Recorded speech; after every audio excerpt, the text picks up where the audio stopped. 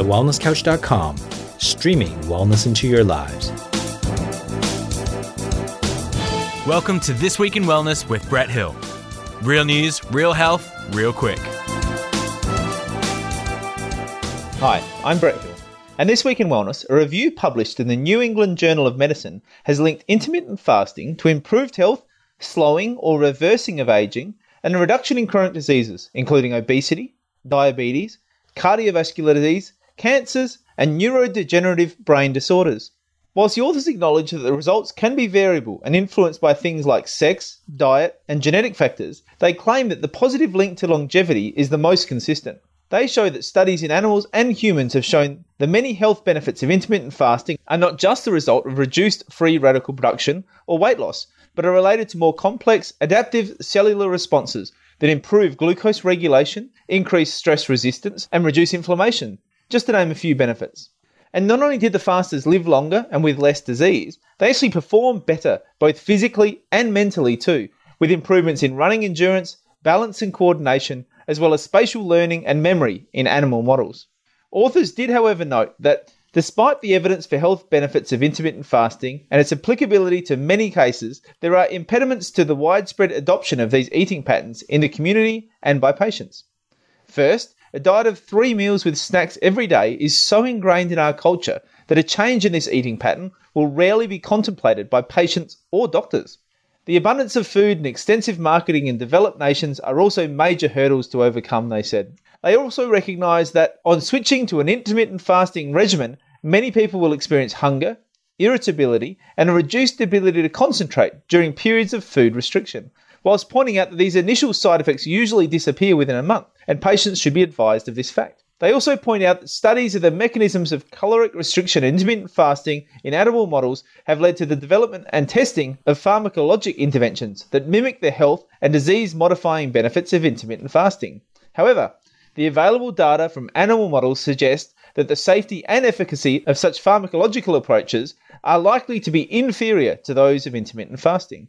As always, the link is in the show notes. Now, my opinion on this, first of all, it's important to note that many of these studies are done on animal models. And we really need to be careful with a lot of these studies that are done on animal models who have very different nutritional requirements, very different energy expenditures, very different makeups to humans. So we really do need to be careful when we extrapolate from animal models through to humans.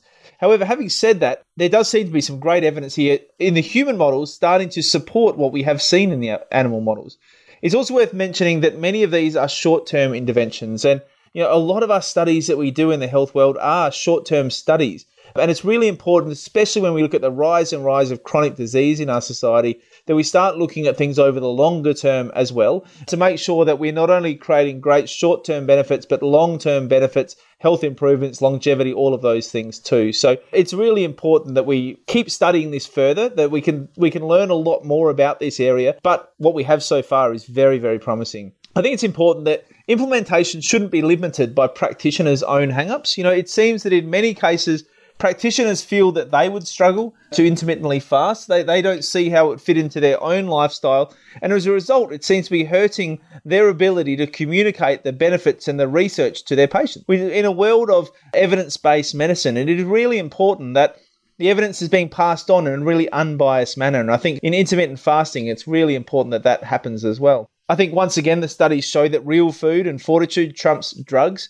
Doing it the real way, actually intermittently fasting, eating healthy food in between, rather than relying on pharmacological interventions, it just makes sense that that's the way to go. That, in such a complex body as the one that we have, with such complex mechanisms for dealing with food and dealing with fasting, trying to intervene with such a blunt tool as a pharmaceutical intervention, it's very hard to see that outperforming doing the real thing and doing it well. There are also now on the market many other supplements available that are aiming to either mimic fasting or mimic ketogenesis, or there's a plethora of tools in the market there, many of them involved in seemingly pyramid schemes of marketing and the like. And once again, I would suggest that really what we're seeing from the research, certainly from my experience, is that real food wins out again. If you really want to get yourself into a ketogenic state, if you really want to get yourself into a fasted state, then the best way to do it is with real food. And if you want to use periods of fasting, then you certainly can do that as well. One of the mentions in this study was that within the first month, people may notice hunger, irritability, reduced ability to concentrate. In my mind, a lot of that is to do with our modern diets. We do have incredibly high carbohydrate diets. We have a lot of processed foods. We have a lot of sugar in our diet. And as a result, we get used to that regular hit of energy. And once we've burned up that quick hit of energy, we tend to have a crash and we need to keep refueling constantly. So we've kind of trained our bodies to have that constant, never-ending supply of quick hits of fuel. And to me, that's a large part of why people struggle when they do switch to intermittent fasting. So for me personally, my experience was going from more of a paleo way of eating into intermittent fasting was actually quite easy because my body had already adapted to eating fat, to using fat as fuel very efficiently. And so as a result, when I started introducing some intermittent fasting, it was well able to use those fat stores within my body as fuel as well. So if you're thinking of getting into it and looking for a softer, gentler way of doing it, it may be that just getting your body into a bit better fat adapted state, increasing the amounts of fats in your diet, decreasing the amount of carbohydrates in your diet, might be a good way to prepare yourself for moving it if you do want to try out intermittent fasting. If you do want to try out intermittent fasting, though, make sure you're doing it in a healthy way. Make sure you're doing it because you love your body, not because you're wanting to punish your body. Make sure you're consulting your health professional. I think we see a lot of people in the health world who are doing intermittent fasting for the wrong reasons. Many times they're doing it for the purposes of weight loss, and sometimes they're not doing it from a purpose of loving their body and wanting to lovingly lose weight because they want their body to thrive, but because they feel bad about themselves. They have food issues, they have body image issues. And I think even many of the experts and professionals and influencers in the community, I shouldn't say many, but some of them, I think do have these similar issues as well. So we need to be really careful that we're promoting this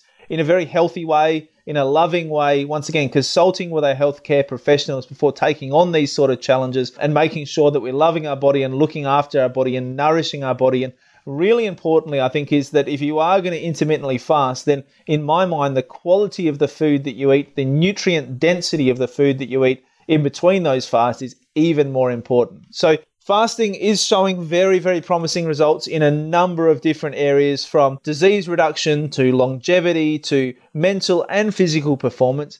If you do want to give it a go, by all means do, but do it in a loving way and make sure you consult your health professional.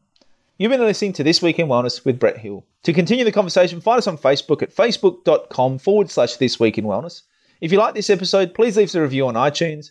And for more information about this and other projects from me, head to drbretthill.com.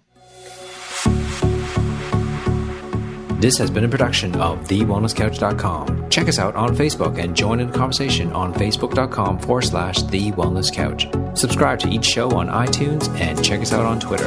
The Wellness Couch, streaming wellness into your lives. Whilst the Wellness Couch presenter endeavor to provide accurate and helpful information to their listeners, these podcasts cannot take into account individual circumstances and are not intended to be a substitute for health and medical advice from a qualified health professional. You should always seek the advice of a qualified health professional before acting on any of the information provided by any of the Wellness Couch podcasts.